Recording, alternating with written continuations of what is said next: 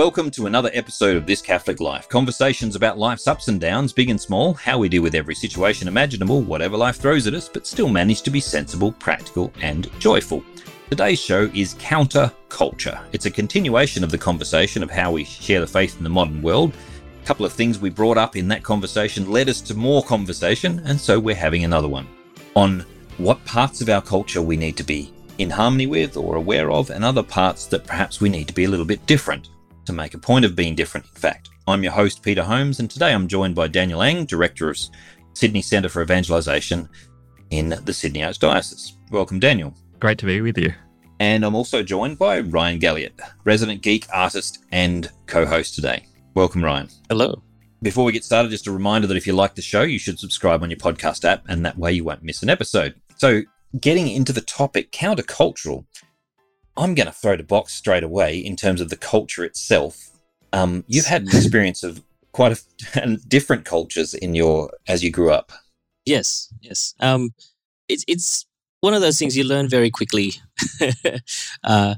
to see the individual over the culture.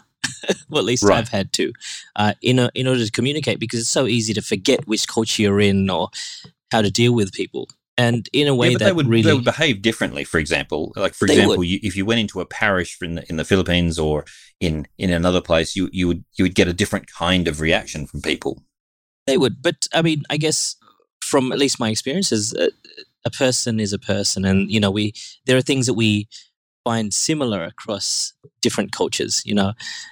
Whether it's we're fans of The Simpsons or we like particular food, and you can always find ways to connect.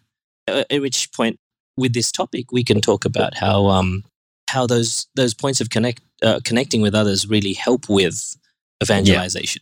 Yeah. You don't have to speak about Christ directly or explicitly, I guess. Talking about the culture, though, it's not only an internal thing, but it's an external thing. So sometimes the culture, for example, when I visit, there's a Filipino Catholic community here in Sydney, and when I visit them, it's always a little bit of an interesting experience because it's not the culture I'm used to.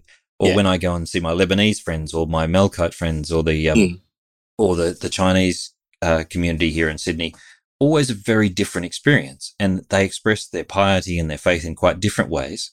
And in many respects, it's tied up with where, the culture of origin, so to speak. Yeah. I wonder, though, if there's a universal kind of difference in the way the Catholics do culture, if you like. Yes. And that's the question we're coming to today, I think. We could talk about the big topics, for example, that John Paul II talks about, the culture of death versus the culture of life and things like that. But even in just the basic, simple acts we do in day-to-day life, work, university, of being firm in saying yes or no to something. Firm, but honesty, you mean? Yeah, and it makes a big difference, and it many times it leads people to say why. Ask us why, and that can lead to a conversation in itself. Yeah. I got given too much change once in the supermarket, and I went back to them to hand them, and I argued with them for about 15 minutes at the counter before they realised I was trying to give them money. Because they were saying, no, we don't owe you anything. No, I made the mistake. And then the guy said, why? We've never seen this happen before. That's right. I think I think Ryan's absolutely right. When you're living out as a Christian life, it's amazing how the small can actually impact people. Stopping for prayer, how we relate to our own families, how we keep our homes. All the things that I suppose we take for granted in some ways that we've just built over the years, and practices that we might hold dear. Yeah. And it's amazing how that can have a huge impact on people. It arouses their curiosity. It kind of just triggers, and sometimes I think it just speaks to something that they're looking for, whether it's kind of the discipline or the order of Christian life, or whether it's the way that we suffer, or the way that we might have a concern for those well outside of our own tight-knit family circle. All of those little gestures and signs, I think, what a great way of sharing the gospel. Yeah, if we react like everyone else around us, then we just look like everyone else around us. That's right. That's it. The differences should be good differences. They should be ones which stand out and show the love of Christ. Sorry, Ryan? It's those differences that just it pulls us apart simply because it responds to truth, love, kindness, faith, hope, as the core of what those actions are. I'm going to be a little bit controversial now and say, what about the countercultural things which aren't necessarily directly about being like loving? So, for example, I think public singing is almost completely gone from Western society, except maybe when my team won the grand final. There was a lot of public singing then. But it would be hard-pressed to call it harmonic. So, but the point is that it's not a usual thing to do. And when you see the guys in the change room belting out their team song, it's not a pretty sight. The kind of public singing in a church isn't done. Like I remember growing up around the piano and singing along with the family at Christmas or whatever. That's not really a part of ordinary average yob culture, That's a real point of difference. And people get a little weirded out by it when they walk into church and, people are going, here's the words, sing along. And they're going, dude, back off. There is good Christian weird and there is bad Christian weird. Let's admit that, and, we can be a bit Amish at times. We've got to try and, apologies to all the Amish listeners. But yeah, it is like culturally and this is my kind of sense of yearning in the church is that we need to build or rebuild our Christian or our Catholic culture. In many ways, we don't see the great arts pieces of artwork or the great Catholic literature that we did necessarily in previous generations. And I think, having those cultural monuments to the contribution of faith, and having those monuments in the public square. What do you mean by that? Is something that cultural monuments to the faith. Look, I think in many ways, it's like discipleship. We don't talk about discipleship, then no one will know that it's there and it's something that we should be striving for. Right. And I think if we don't show the beauty of the church, if we don't commission pieces of art, or if we don't dedicate resources to our musicians and to excellence in our artistic language and cultural forms, then I think we're a lot worse off. And I think our society is worse off. We are not here to kind of establish a theocracy here in Australia. No. The best thing that church can be in the public square is to be itself, and it has a contribution to make. Yeah, that's a good point, Daniel. I personally have known a lot of Catholics who have wandered off to Hillsong at various times, and their reason almost always is not doctrinal. It's to do with the fact that they feel uplifted by the music. They have a different view of music than I do, obviously. I like all kinds of music, but usually go for a particular kind in church. But what's interesting is they almost always come back for the Eucharist, and when they hear the hymn or the chant of the church's liturgy, it just touches something quite deep in them because it's so other. It's different from culture. It's so other. It's like, and there's a great story of the Orthodox Russians coming down and coming across the Orthodox liturgy and saying it felt like we were in heaven because it's so different from the rest of the world.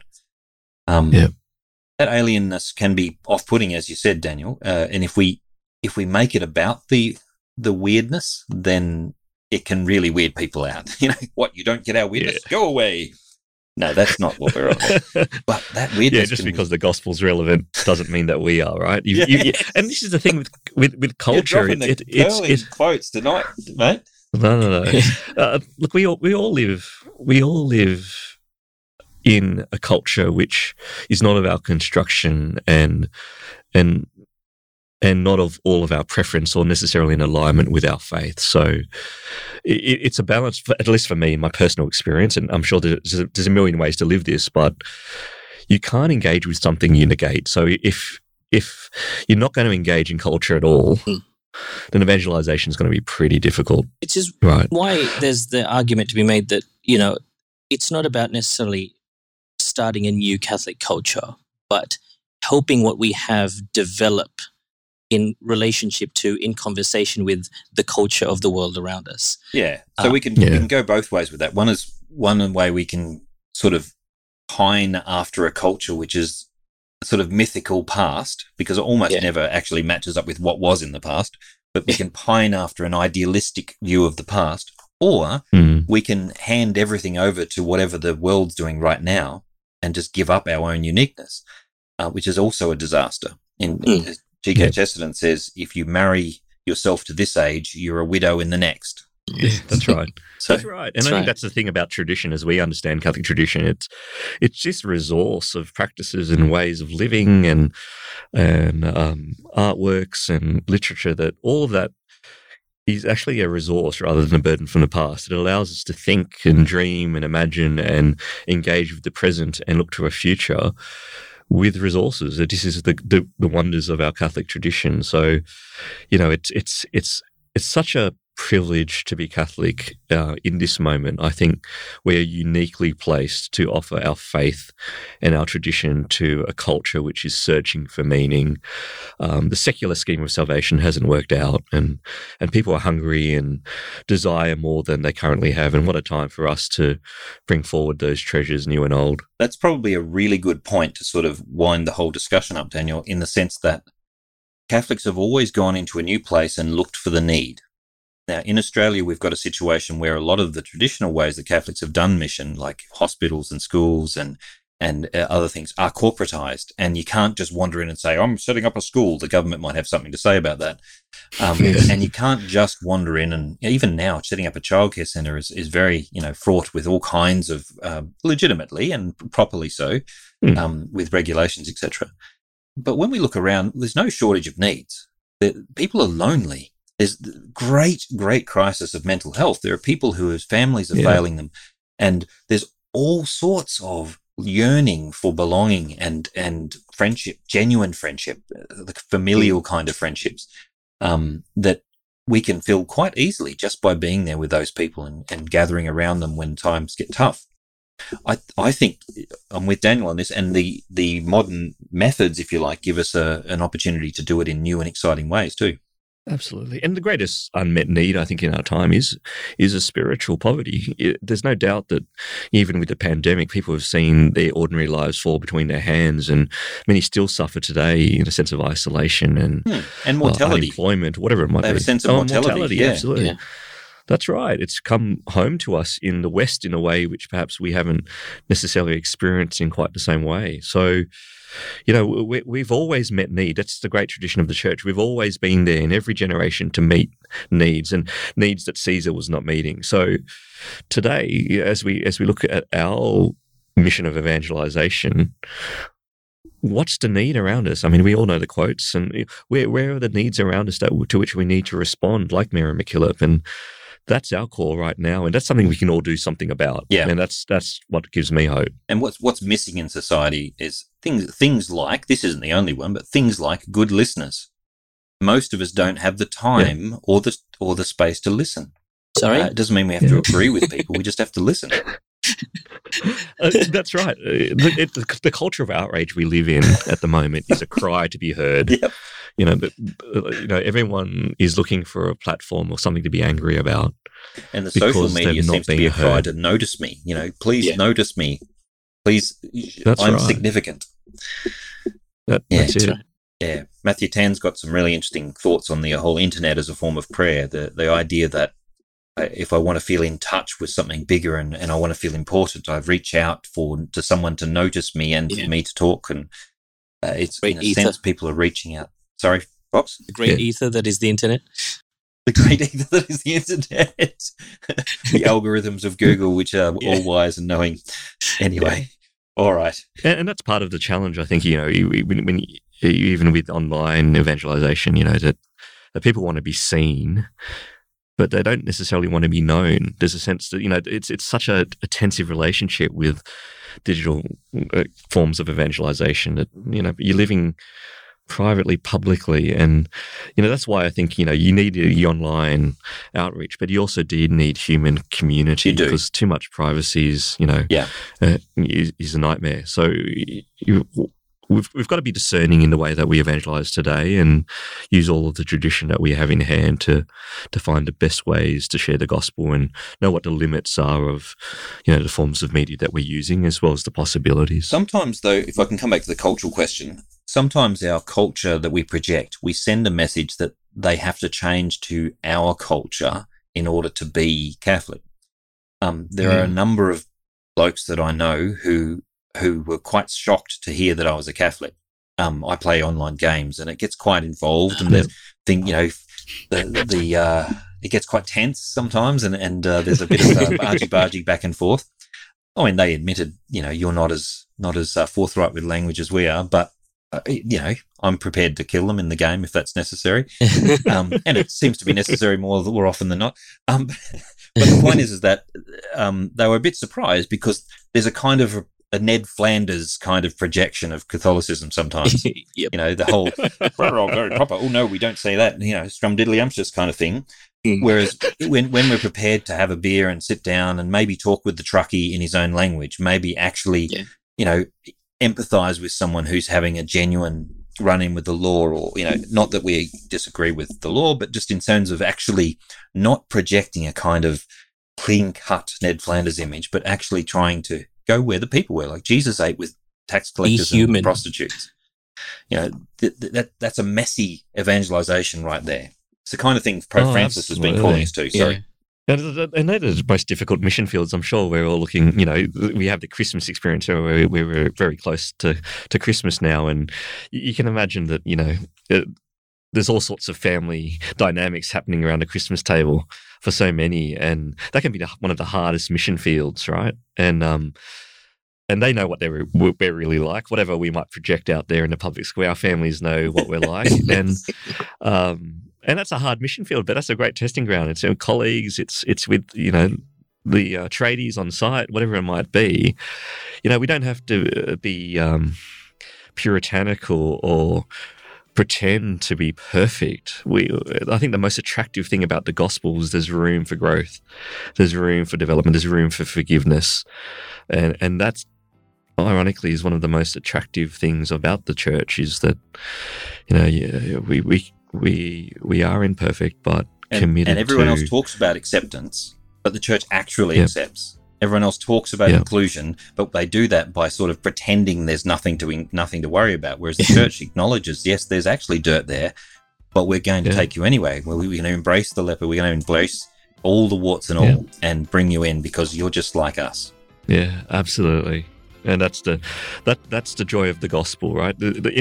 I think in many ways we misunderstand what that joy looks like. It's a Paschal joy, right? It's, Jesus wasn't happy all the time. Things didn't always go to plan, but he was always joyful because he knew the Father's love. Even on the cross, he knew the Father's love, and that's the joy that, you don't have to be perfect to be fulfilled. That's true. Be perfect to be joyful. I'd like to put in a good word for laughter, though, because he did actually give his disciples naughty nicknames and like tease them and all kinds of things. So he had a bit of fun too. That's probably all we've got time for this podcast. So thank you very much for joining us, Daniel and Vox. Before we go, it's time for shout-outs. What have you got for us, Daniel? Shout out to all our clergy. I'd actually just like to honour them and thank them for their service and commitment. No, it's coming up to a busy time of year, so prayers with them. Yep. And Ryan? To all my creative friends who are actually trying to help to build a new culture up there. Excellent. And I'm going to shout out to every one of the listeners who faithfully tuned in and listened and given us feedback. I really, really appreciate it. We've hit a big milestone about a month or so back, and it's just humbling to have you on board, and it's great, and we hope you join many more discussions. That's all for now. Thank you for listening to This Catholic Life.